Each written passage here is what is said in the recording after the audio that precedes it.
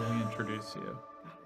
Welcome to the wardrobe. This is the Who You Know podcast. I'm Rylan Deemer. And I'm Elisa Wilde. And today we have a very special guest joining us. Friend, co-worker, Katie Daniels. We're so happy to have you here. Thanks. I'm excited to be on. Also, we tried something new today, which I was pretty excited to give a shot. I don't know how it turned out because we haven't talked about it. We saved it for you all at home. But before we started recording, we did a brief meditation. And I'm really curious what your experience was of that. So you asked us to notice ourselves before and after. And I feel like I noticed two big things for me is my shoulders were really sore after, but my mind, my head felt clear, like I was congested before, but then wasn't. I don't know. Mentally clear. Yeah. Yeah. Yep. The best way I can describe it is I felt heavy, but in a good way, almost like I was on a cloud. Heavy on a cloud. Lit. You might need to explain maybe that. Light is a better word. Maybe light is a better word.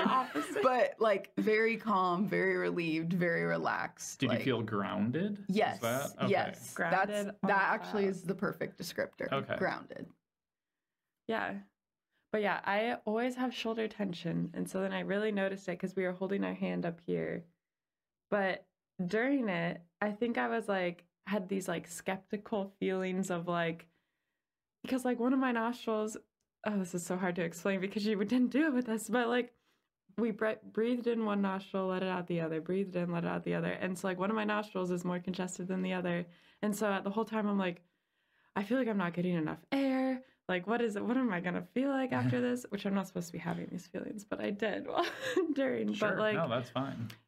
So I was surprised when I opened my eyes and I was oh, I do feel different. Yeah. And I think it becomes more effective over time as some of those growing pains or whatever kind of get worked out with repetition of the practice. But yeah, I really enjoy teaching that one. I've taught it a few times at this point because it's simple, it's quick.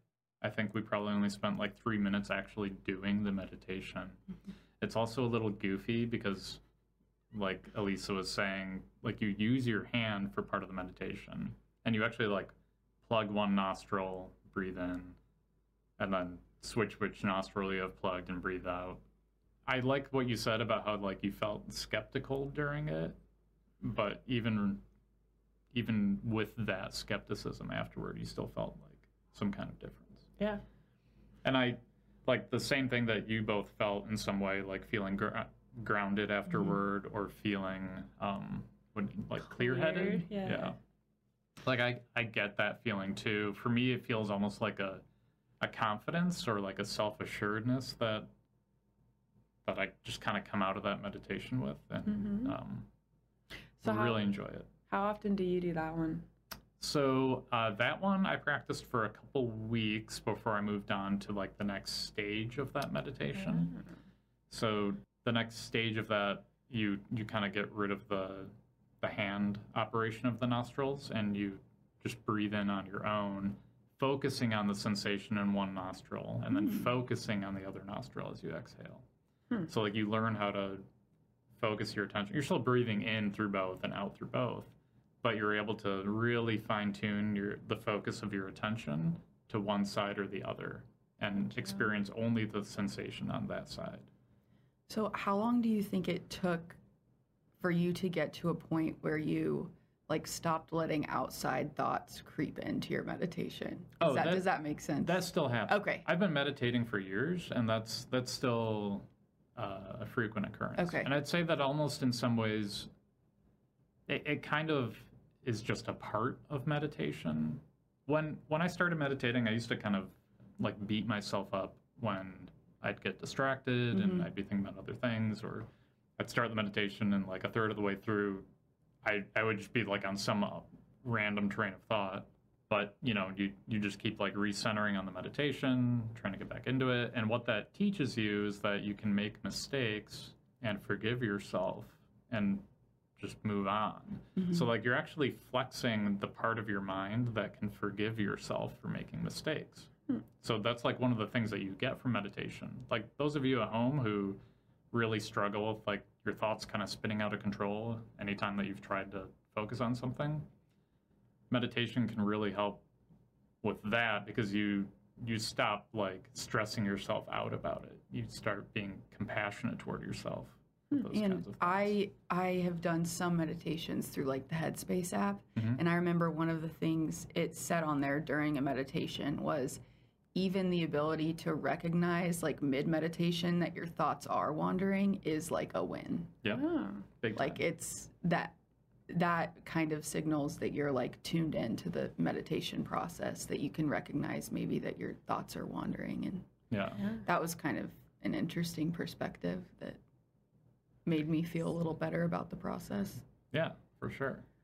Yeah, I find myself wandering thoughts during anything, not like just meditation. So like even when I'm sitting in a meeting and I'm like, oh my God, what was the last sentence that person just said? I don't even know. What was I thinking about? And then I like focus myself back in. And that's one reason I wanted to get better at doing meditation this year, was to help focus my thoughts easier. But Yeah, and I like the one that I taught today because it does consume a lot of your it did. your attention, because you're operating the nostrils manually, and so you don't typically have much left over beyond that. I was surprised because when you said that, I was like, oh, he doesn't know how my brain works. Like it's always on like thoughts, thinking about 100 things at once. But while I was doing it, yeah, I was literally focusing on breathing in and breathing out. Trying to get enough air. Yeah, so I think a lot of modern meditation practice, at least in the US, tends to be like mindfulness kind of stuff. But there's such a broad variety of meditative practices, and some of them work well for some people and some of them don't, and it's really a learning process to figure out which meditation's kind of right for you at any point in your life. Yeah. So anyway. this week was Valentine's Day. Yeah, that was this week. Oh, so happy Valentine's Day. Day. That's right. Happy Valentine's Day to you guys. What's that this week? It was Monday. Oh, but I guess So, like, when it'll this be, like, episode 2 weeks releases, ago. Yeah. But, you know, every day could be Valentine's Day. Celebrate it again today. Also, I love everyone who's watching this episode right now Why? with all of my heart. I was like, why do you love them? But I don't love the people that are just listening. I like them. Yeah, so I feel like we probably all celebrated Valentine's Day one way or another. Did you? Yes. What did you do? TJ and I went to our favorite Indian restaurant. We were just talking about this. Yep. Wait, is it? Well, you don't need to say it, but yes, it's the place you know. we know. Yes, yes, the place we know and love. Yes, and TJ and I have become very close with the owners, which is kind of cool. They opened like almost exactly 2 years ago today. Almost exactly.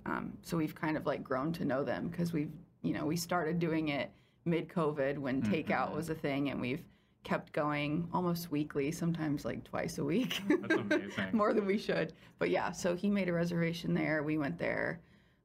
We got each other like some small gifts. I framed his FSA diploma for him. Oh. Yes, so that will be hanging on his wall in his office. Congratulations, TJ. Yes. And then he got me like a little hiking backpack thing. So for when we go hiking, it holds like water. It's like a Camelback backpack, and then I can put my phone in it. Yeah. But funny story, I actually discovered what he got me before he got me it, which was kind of disappointing for him. Did you keep it a secret from him until you got it? Okay, so until he started talking about it, and then I was like, I feel too bad, I have to tell you.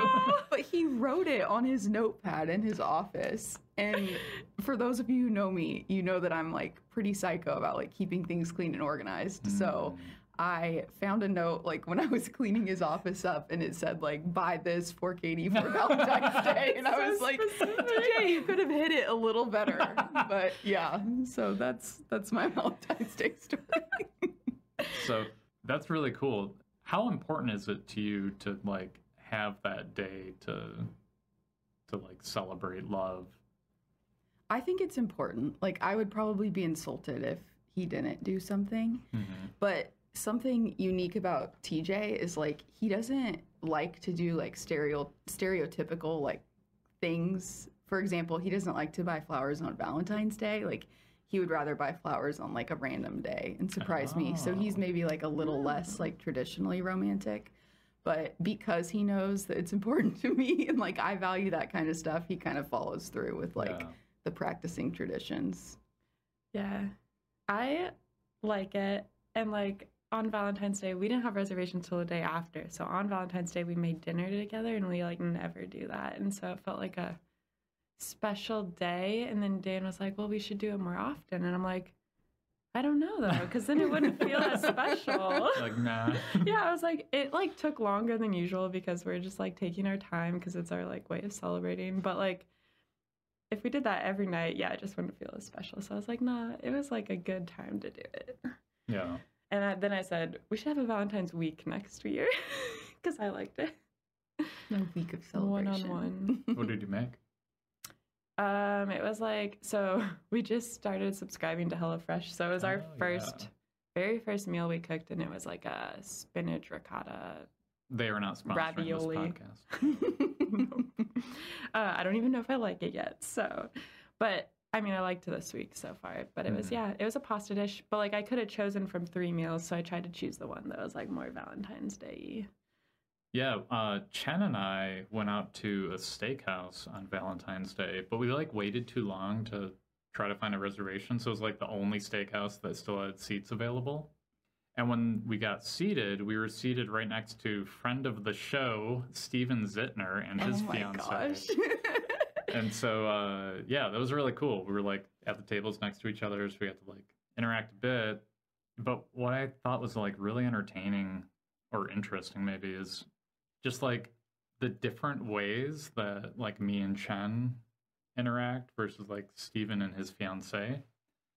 Like they were like, you know, showing each other like videos on their phones and like laughing about it. Chen and I were like career strategizing and like, oh my God. Yeah, there's like 2 totally different like ways of like being a couple together. And I thought that was super cool. Like seeing the difference in just how we are. I think it'd be intimidating to sit next to people I knew on a Valentine's Day dinner. I do too. It was interesting. I think both tables like the volume of our conversations kind of dropped a bit. That's good. I did like the place where we had our reservations. They have booths that like block you off from everyone. I was like, yes, I don't have to see anyone else. I love high back chairs. I love booths. I love the cat using the litter box right next to us during recording. That's a first, I think. Yeah. She's feeling really comfortable. Yeah. So, like, what was your conversations? I can't even say this. My words are not coming out. We're professionals. What was your conversation like on Valentine's Day? It's funny you say that because we're like at the point where we're like, sometimes we go out and it's like, what do we talk about? Because we like talk so much and spend so much time together. And while we were there, one of the owners who works as like a waitress, she kept coming up to our table to talk to us about various things. And then at the end of our dinner, she apologized for like hijacking our Valentine's Day date. Yeah. And TJ made a comment like, oh, it's okay. Like this isn't like super special to us anymore because we've been dating for however many years. Yeah. So it's funny. But we talk about work a lot. There's a lot of that. Yeah. A lot of like me just spewing on about random things I'm stressed about and him listening. And then, well, yeah, I was wondering if it was like very like work, like the work you do focused or like people at work focused. Cause like you always have to talk about the people you work with. Yeah. There's some people, there's a lot of like work we do too. Yeah. So I recently transitioned into a new role, which is a role that a product that TJ has some experience on. Mm-hmm. So we're kind of like feeding off of each other there. Like he's like, have you done this yet? So it's nerdy, but it works. Yeah. It's nice. Mm-hmm. With dating a coworker, also an actuary at this, like, there's a lot involved with that. How long did it take before you like told the company like, oh, we're a couple now, or is it like out right away? Or did you tell? Yeah. Is this a secret? Is this No? Yeah, no one knows. Never like formally disclosed it. I don't know if you're supposed to do that. You don't. I read the handbook. You do not have to. Okay. Under most circumstances. Okay.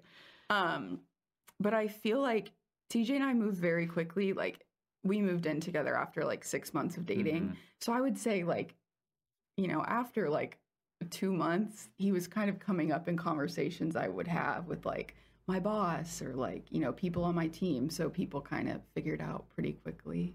Yeah. I don't know. Yeah.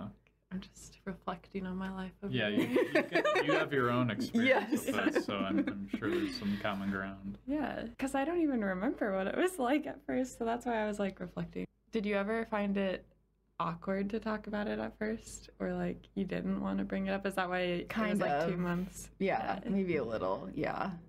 Or just like not wanting to bring it up too early in case like things don't pan out, and like obviously that's a concern, but now it's just like normal.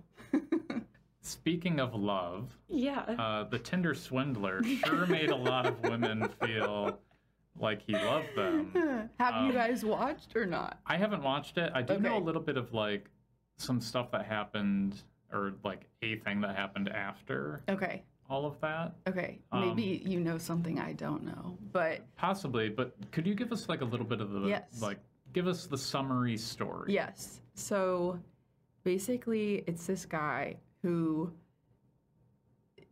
comes off as a billionaire to females. So he like has this persona. He's like, oh, I'm this billionaire.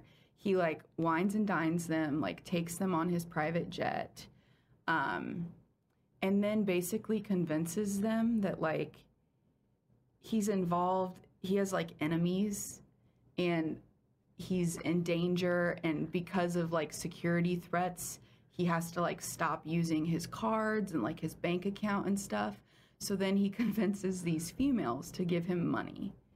So like he kind of like, I think the swindler thing is like he's super, you know, Rico Suave, like come into my private jet, they like latch on, get comfortable with him, and then he's like, okay, now can you take out a loan and like write me a check for like $250,000? Oh my God. And these women do it, which is just wild to me. But at the same time, it's like they think he's a billionaire. I don't know. Yeah, and like they assume he's gonna pay them back. That's the thing. And everything he's presenting is exactly a billionaire. Yes. So it really truly like you find out as you meet more women who were involved with him that it like truly is a Ponzi scheme. Like he started with one. And then, like, once he got that one to a point where she was feeding him money, he would use that money to start, like, swooning the next one. So he kind of built, like, this infrastructure that, like, allowed him to, like, continually pursue these women and live this, like, lavish lifestyle. But and he's referred to as the Tinder Swindler. Is that because he set up all of this through Tinder? Like, he met all these women through Tinder? Yes. And this occurred in Europe? Yes. Okay. Yep. Is the show more about telling the stories of people he cheated, or like okay, it's very much telling the stories of people he cheated. Like you meet them, you know, they're interviewed one-on-one in the documentary, and then he, like, you would think he would be locked up in jail, like, spoiler alert, he's not. He's still out there, which is just wild. But not only that, but I just learned that he actually is on Cameo. Or was as of like a day ago. What does that mean? So Cameo is a website where like celebrities will like have a Cameo profile, and then they'll set like a price, like $200. And if you pay them $200, you'll get a Cameo made where they'll say whatever. So you can like send $200 and say, hey, I want you to wish my wife a happy birthday, and then the celebrity will get on camera and be like, oh, happy birthday, Sarah, and like whatever. And that's what Cameo is. Like celebrities will get little bits of money for like a 20-second video. Yeah. He's on Cameo, like selling. I think his rate was $200, and so you could get like a Tinder Swindler Cameo. Oh my gosh. Which is so like awful. Like, why are they letting him be on the platform? No. Why are people supporting him? I know. I think people think it's funny. And, like, I watched it with TJ, and TJ was so fixated on this concept of like, why are these women giving him money? Like, why would they do that? Like, and his point was like, if the person's a billionaire, they're like never gonna ask you for money. Like, a billionaire should not be asking people for money. But at the same time, he just orchestrated this big scheme about how he was in danger, and he would like send pictures of his security guard being like beat up and say like, they're coming for you, like they're coming for us, and all this stuff. It was wild. I don't think I can blame the victims at all in this case. Like, it's especially when you've got like emotions involved with something. Like, presumably a lot of these women actually loved him. Yeah. Well, if I thought of him, like, I'm picturing, like, what if it was my boyfriend? Like, and I thought of him exactly how he is today and didn't know that he was, like, some fake guy, then I probably would. Like, But the good thing about the documentary is that it's getting his name out, or his fake name and his real name, because he has multiple identities and whatnot. So hopefully he won't be able to continue doing it. Yeah. And as I was like, as you were talking about it, I was thinking about the legal aspects, and I have no legal experience at all, so don't listen to me. But I was just wondering, like, if these people are willingly giving them their money, I feel like there's not a way to, like, get that money back. Like, it wasn't like you signed a contract saying you'll pay me back. But I don't know. It's, I imagine some of the countries that he operated through would probably have fraud laws that would cover that. I forgot it wasn't even in the U.S. There's like a disclaimer at the end of it that one of the women is like still working on paying back her loans or something. Oh my God. And that, I mean, that's like $250,000. That's a lot of money. Yeah. And I should add a disclaimer that I don't think my boyfriend TJ is a victim shamer. No, I don't think we were just brainstorming the thought process throughout the documentary. I think, and I do this too. I think it's easy from like an outsider's perspective to kind of think like logically. Like, obviously I wouldn't do this, but it's like another thing entirely to kind of be in the situation. Exactly. Yeah. Well, yeah, because at first I was like, it's like ripping off old people. Like, how can they do this? But then, then I had the like rewiring of like, well, if it was my boyfriend. Yeah. Interesting. So you guys should check it out. Well, you're kind of making me want to, but I like don't watch TV that much. But so I had one more question. Did he like keep the girls involved continuously while he had other ones, or just cut it off and then move on? It seemed like there would be a point at which it cut off, because he would get a very big loan, and then he would be like, oh, here's a check, and then the check would never actually like go through. So then it would get to a point where like the women were so fed up that they weren't getting their money that they realized what was going on. So it was kind of like a one-time thing. He would get as much money out of one as he could, and then like move on to the next. Gotcha. Sometimes there were like a couple transactions involved, but yeah, generally it wouldn't like last for more than like 12 months. So I'm guessing he was not in any of these episodes or in the show. No. Yeah, unfortunately, yeah. Yeah, but you could, get a cameo if you want. True. Go out there. You could ask him, can you answer these questions for me? I just wonder how like premeditated beforehand it was, or if he was just flying by the seat of his pants. Like, it just worked, so he kept doing it. Probably at the beginning, a little bit of that. I don't know how you like get to that point though, where you're like, oh, I'm just gonna fleece this person for $200K. I know. Like, I don't know. I wouldn't be able to look at myself in the mirror. No. Yeah, but you like crime in general, right? Or crime shows. Just crime. So I think that's something that both you and Elisa have in common. Yeah. So, I just don't like watch shows as much, but like I'm always invested when I hear about crimes. And so like even my favorite shows probably have a crime in it that they're solving. But like, I don't even know how to answer this question. I don't know if you do. Why do you like crime stuff so much? Like, why? I don't know. Why do we get so invested? And there's like a running joke on my team now at work. It's like, Katie's gonna kill someone someday. Like a joke. But like, I just, every time people are like, well, what are you doing this weekend? Like, what have you been watching on Netflix? It's like always some sort of like serial killer, like murder documentary. You're like, oh, this weekend I'm sharpening my knife collection. Oh my gosh. I feel like it would be the opposite. Like, I feel like I would get so much paranoia around something happening to me. It's like the way I think it would happen. Yeah, that sometimes does happen, but then there's like, okay, you like surround yourself with good people and you have to trust that. I don't know, but it is, I don't know why I'm interested in it.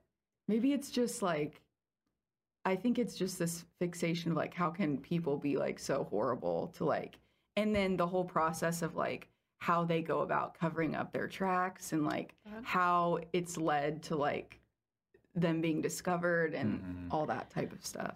But. And I think part of it for me is like, I almost like always need closure on something. And so if something is like unsolved, it just like gets me. And I'm like, that's why I think those are my favorite shows or books, because like it keeps me interested the entire time because I need to know the ending. But like also like you said, like I can't imagine how people do things like this. So like, but I don't know. I just want to know the motivations behind their actions. And I have a hard time. Like one of the podcasts I listen to, it's called The Murder Squad, and it's like two guys that talk about cases that have like gone cold, so like haven't been solved yet. And they try to like recruit like this crew of like people that listen to their documentary to like dive into the details, because there are people out there that really get into that stuff. And that one, like, it is so unsatisfying because they lay out all these details about this crime, and like there's no conclusion. But have they ever solved any as a result? They have, and that's what's wild. That's cool. So they have a website where they put up like, you know, pictures, images, all the documents related to the case that they have. And these two guys, like one of them, well, both of them, one's like an investigative journalist, the other one was a detective who actually solved like the Golden State Killer case and was involved in that. So they're like high profile. So they know what they're doing. But yeah, it's crazy. They just put everything out there that they know, and then they like tell people go investigate. Yeah. Did you ever follow, like the last thing I followed super intently, it was the Gabby Petito case? So like that one just, I think it blew up on TikTok, but I feel like obviously people dove into the details like you said, but I still feel like every video I watched was mostly wrong about what happened. About like these people digging into photos and being like, oh, this happened here, but a lot of speculation. And that one was interesting because it was happening like pretty much live, like all the speculation. Whereas like a lot of the stuff I watch, you know, it happened like X number of years ago, and you're like rewatching the process of everything. But do you ever get invested in some of the cases and try to find stuff like on social media? Not really, no. One recently that I've watched it's a documentary on HBO called The Jinx, and it's about Robert Durst. And he was a suspected serial killer, but this one was very interesting because he agreed to do the documentary. So he has never been like convicted of his crimes, and he killed multiple people. Like it's pretty obvious, but comes from a family with a lot of money and like somehow has just managed to like get out of all of these killings. So he agreed to do a documentary. The whole thing is footage of them interviewing him. Like he's old. He was old when they filmed it. He's trying to, you know, prove his innocence throughout this documentary. Go watch it. The end scene is incredible, and ultimately, like, provided some evidence that, like, led them to actually convict him. Oh my gosh. So he was convicted, and then he recently died. Like, I think in like very recently, a couple months ago, he actually passed away. Why I heard of it. Yep. Okay. Yep. But yeah, another coworker was the one who actually told me about that one, and I watched it, and I got through it in like 2 days, and it's multiple episodes. It's really good. So when you're watching like a crime show, crime documentary, internally, like, how are you feeling, or like, can you like notice something about yourself as you're watching it? Just like, it's like a mystery to me. It's like when you're reading like a really good book and you like don't want to put it down. Mm-hmm. It's that same feeling. It's like, so you're kind of trying to figure it out. Yeah, put the pieces together, like, you know, what's going to happen, and I don't know. A lot of times, like, if it's a high profile case, like, I know what happens in the end of it. It's just kind of like recapping the process. But yeah, I'm really into like interrogation type stuff too. So a lot of the documentaries contain like footage of them like interrogating the person, and I find that type of stuff really interesting, like how law enforcement like coerces people into getting confessions and things like that. So there's that like psychological element of it too that I try to like tune into. Yeah, I think I like that human aspect of it, like how people operate, like how the mind works, and then being able to like get information out of somebody by kind of understanding that. Yeah, I do love the psychological aspect. Yeah, psychological thrillers are also a fun genre for me.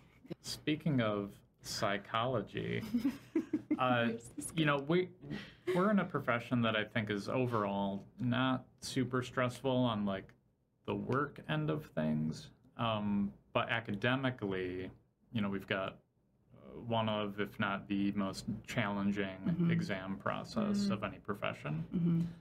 What advice do you have for our listeners and viewers about how to manage that exam stress? Yeah, that's something that I struggle with, honestly. I feel like the biggest thing for me is like I have to sit back sometimes and like put things in perspective. Like I feel like if I sit down and I study for 6 hours, like I leave the room and like everything's tense and I'm all worried, and then I like have to take deep breaths and be like, listen, like even if you fail this, you have like friends that support you, you have family that supports you, like so it's like taking a step back and like reminding myself of like it's gonna be okay. But that's difficult, I feel like. Yeah, I feel like your mind consumes you sometimes of like this is the most important thing in the world. And that's like, yeah, I have a problem of like letting those things kind of spiral out of control and like get super zoned in, and then I'm always thinking super negatively, and then that's why, like, you know, bringing TJ into the picture, he's like a good balancing act in that sense, because he is very laid back and very like, you know, you've put in the work, you've done all you can do, like kind of that nice balance, like. So does he kind of like talk you down from those heightened states? Yes. Is that how it helps? Yep, exactly. Is that ever like, does it ever make you more stressed or more intimidated because you're both actuaries and he has such a different mindset, and you're like, how? That's the thing that is challenging. Like I always assumed like, oh, if I go date someone that's in like a very technical field similar to the field that I'm in, they'll think like me. And then like TJ is like polar opposite. Like he is not like anxious. He's very laid back. He's super calm. Things come very, very, very naturally to him. So like he has a great work ethic, but like I feel like I have to study like, you know, double or triple what he does. Whether it's because I actually need to or because my mind tells myself that I need to is like a different story. But it's interesting how you can have two people that are like so different that are still in the same profession. Like yeah, and Elisa told me before you got here that there's one time when you, after an exam, you felt so terribly about it, but when you actually got the results, you had scored the absolute highest that you can get on the exam. So, like, what's that about? How does that happen? I don't know. That's like what drives me crazy about myself. Like, I go into something and I tell myself that like I'm horrible and that I failed, and then it's like you end up passing. And do you think like sometimes that happens to me because I want myself to think the worst, so that way if something better does happen. I don't feel like it's that, though. I feel like I truly, truly think I do poorly. Yeah. Like, it is like an internal thing where, like, I convince myself. And I guess the only way I can describe it is, like, maybe I feel like sometimes I get too hung up on what I don't understand and forget about what I do understand. Like, focus on the negatives. Yes, focusing on the negatives. Like, there's that element of, like, pessimism, you know? Yep. So I've been trying to be better about that, like flipping the switch in my brain to be like, okay, you don't know this, but you do know all of these things, you know? So you're able to, like, recognize that. Yeah. Okay. I'm getting better at that for sure. That's awesome. Mm-hmm. And how, like, you're sitting there, you're thinking, you're kind of ruminating on the negative, and then you sort of realize, oh, I'm doing this thing. Mm-hmm. What do you do mentally to, like, actually flip the switch? Like, what is that like? How do you experience that? I think it's just like I get to a point where I'm like, well, a lot of times it will be someone else, like, mentioning something, you know? Like, if TJ can tell that I'm, like, super down and being negative, he'll be like, but hey, like, let's, you know, focus on the positive. So that's helpful. And I feel like that was, like, a preliminary step. Like, that's how I started to be able to recognize. Yeah. Was that, like, other people would say something and then I would be able to switch the flip. And I feel like now I've just kind of gotten to the point where, like, yeah, if I'm thinking super negatively, it's like, okay, Katie, like. Yeah, I feel like that's nice. One of the things you said, like, I feel like the first part is recognizing that you are focusing on the negatives, because, like, sometimes you might even not even know. It's just where your mind is. But and when something like that happens to you, where you, like, feel really bad and then you get the highest score, it's like those types of wins too help you realize, like, build up your confidence and things like that. It kind of, it, like, decreases the credibility of, like, the anxious part of the mind. Yeah. And we talk about this a lot, like, with coworkers and stuff, about, like, imposter syndrome. Like, it carries over into the workplace too, you know? Like, I'm always like, oh my gosh, my boss, like, probably doesn't think I understand what I'm doing. Like, she probably thinks I'm, like, such a lousy employee. And then it's like, you get one piece of, like, positive feedback and you're like, okay, reset. So even when I receive positive feedback, I'll, like, end the call and be like, did he really mean that? Or is he just trying to make me feel better? Like, there's those negative thoughts creeping in. Exactly. Like, I think it's part of that for me is, like, a strive to just do better. But it is like I focus on the negatives. I'm like, but I want to do this better. But I want to do this better. Yeah. It is a tough balance, because it's like, I appreciate that side of me because it does push me to have a better work ethic, and, like, it's a motivating thing. So I don't ever want to lose that part of me completely. But at the same time, like, there's a point at which it becomes, like, unhealthy. Yeah. And I think imposter syndrome is really common in our profession. And I wonder if, you know, as actuaries, we are taught to kind of unwind some of our internal biases and look at situations from multiple angles, and kind of you like doubt your own initial response and have to, like, sit back and think about, like, does the data support this? Can I justify this? Have I talked to experts? Like, all of that. I'm wondering if there's some aspect of, like, I can't trust my gut because I need to support it in other ways. Yeah, that's an interesting. Kind of, like, yeah, and I like that thought process. I was even thinking maybe our profession is sort of competitive too, because we have those levels of exams where you're like, oh, you have more exams passed than me, you must be smarter than me. And, like, so then you're trying to compete, like, no, I can show that I'm smarter than that person. Or, like, I just feel like there's a little bit of competitiveness added in when we have, like, different levels of our profession. And, like, expectations by level too. Like, I think that's something that my team is working on, like, developing out, is, like, making it less subjective, like, listing out, like, specific things that they expect, you know, someone at one level to be doing that maybe someone at another level couldn't. And I think that will be very helpful for people like me who, like, because I just need something, like, quantitative. I need to like be able to look at a piece of paper and be like, this is what level you should be at. Then it'll, I guess, give me comfort. It's kind of the way our mind works too. I feel like it's like, what do the numbers say? And like, but that, when you said that, I was like, oh man, that like just increases competitiveness more, right? True, that's true. I think that's part of our imposter syndrome. And I think when we look at that, like maybe checklist of what we need to be doing, we'll be like, oh yeah, like I'm doing that. Yeah, exactly. So, I'm fine, yeah.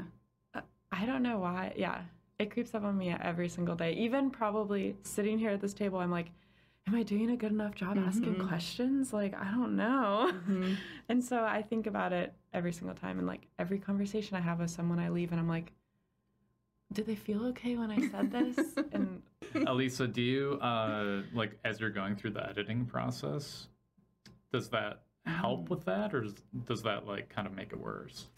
That's a good question. So in a different way than I think you would think, it's helped me get better, but I think it's because I've listened to myself talk so much now. At first it bothered me. I was like, I need to stop doing this or stop saying this, or like I should have asked a different question here or made them feel more comfortable when I said this. And now I think I've just kind of ignored it because I'm so used to hearing how I talk, and I don't know if I've really changed it. So now I'm so used to it that it kind of like just goes through me. And so now I would need someone else to almost say like, hey, what about this? Because I've gotten so used to it. So I don't think it's actually helped my thoughts like after the podcast. I think I'm still always like a little nervous, but I just kind of ignore it when I'm editing now. Interesting. Yeah. I mean, there's definitely still times I say, but yeah, a lot when I'm done like saying a sentence. And so I still like almost always try to cut those out during editing, but I'm so used to being like, oh, yep, I did it again, delete. But yeah. So, exam stress, imposter syndrome, do these things impact your life in any way? Like my own experience of these things can cause some like sleep disruption, for instance. So like how do you experience like the fallout from those things? Yeah, surprisingly, I sleep so well. You wouldn't think I do, but I have never had an issue sleeping. Like the second my head hits the pillow, I fall asleep. But I do feel like I manifest my anxiety in like relationships with others. Like TJ always comments on how like the months before an exam, like I am like much he enjoys being around me less than like other times of the year, because I feel like I project my anxiety. Like whether it's like hurrying around the kitchen and like trying to clean things up, like I just make it more obvious when I am feeling that stress. So I do think it like manifests on relationships with others, which I try to be cognizant of. Yeah. I'd feel that. Yeah. I feel like I just have bad days sometimes, and I just say it. I'm like, sorry, not feeling great today. I might be a little iffy on my reactions towards you. Yeah, it's like I've got like a certain amount of capacity for stressors. So like if I have something going on that I'm just like hanging on to as like anxiety, then I've only got like a little bit of wiggle room. And if something like exceeds that, it's like, now I'm grumpy. But like when I'm able to like manage the anxiety well, then like my threshold's just a lot higher. Do you ever notice, like I notice it on my like physical well-being too. Do you ever notice that? Yeah. I don't know if other people do. Yeah, like tension for sure. Like, yeah, that's and like when I'm stressed, my eyes get very baggy, and I'm just like shocked after I take an exam about how much better my face looks. And I'm just like, whoa, like the stress really like took out. It might be sleep too. And the first FSA exam I ever took, those were my first gray hairs. I think stress actually got to me. I don't think I really got any more because I got used to like what it felt like, and I got less stress as I went on. But that first one, yeah, my hairs were like 10 of them popped out at least. I feel like I have like wrinkles because my brows are like furrowed so much like while I'm studying and like pondering things. That's one physical thing I noticed. Imagine when you're older telling your grandkids, this is from this exam. I know. I need to start wrinkle cream at 26.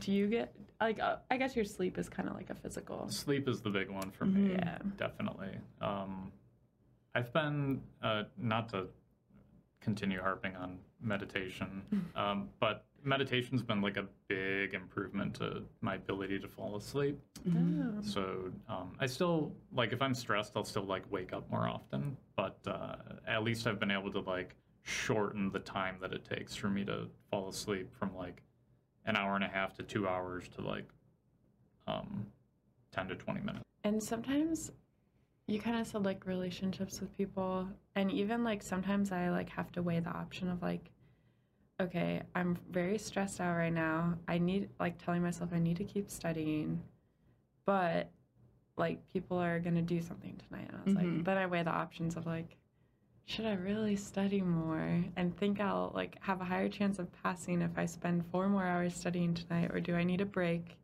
or like, do I not want to waste this part of my life? Sometimes I choose to study, but yeah, I feel like I normally do, and sometimes I'm like, maybe I shouldn't. But the hard part about that anxiety is like, if you, at least for me, if I do go do the other thing, I cannot enjoy the other thing because my brain is constantly reminding myself that like I should be studying. Well, like the other thing kind of offsetting it is like, well, I could have time to spend with people now, but like, don't I just want to get the exam over with so then I can have as much time as I want with people? But it's so hard. It is hard. So, is there anything else that you wanted to discuss? I don't think so. That's great. We wanted to end it there. Thank you so much for joining us. I'm really glad that we were able to bring you onto the podcast. Thank you It's been for a real having me. treat. It was fun. Yeah. All right. Bye, everyone.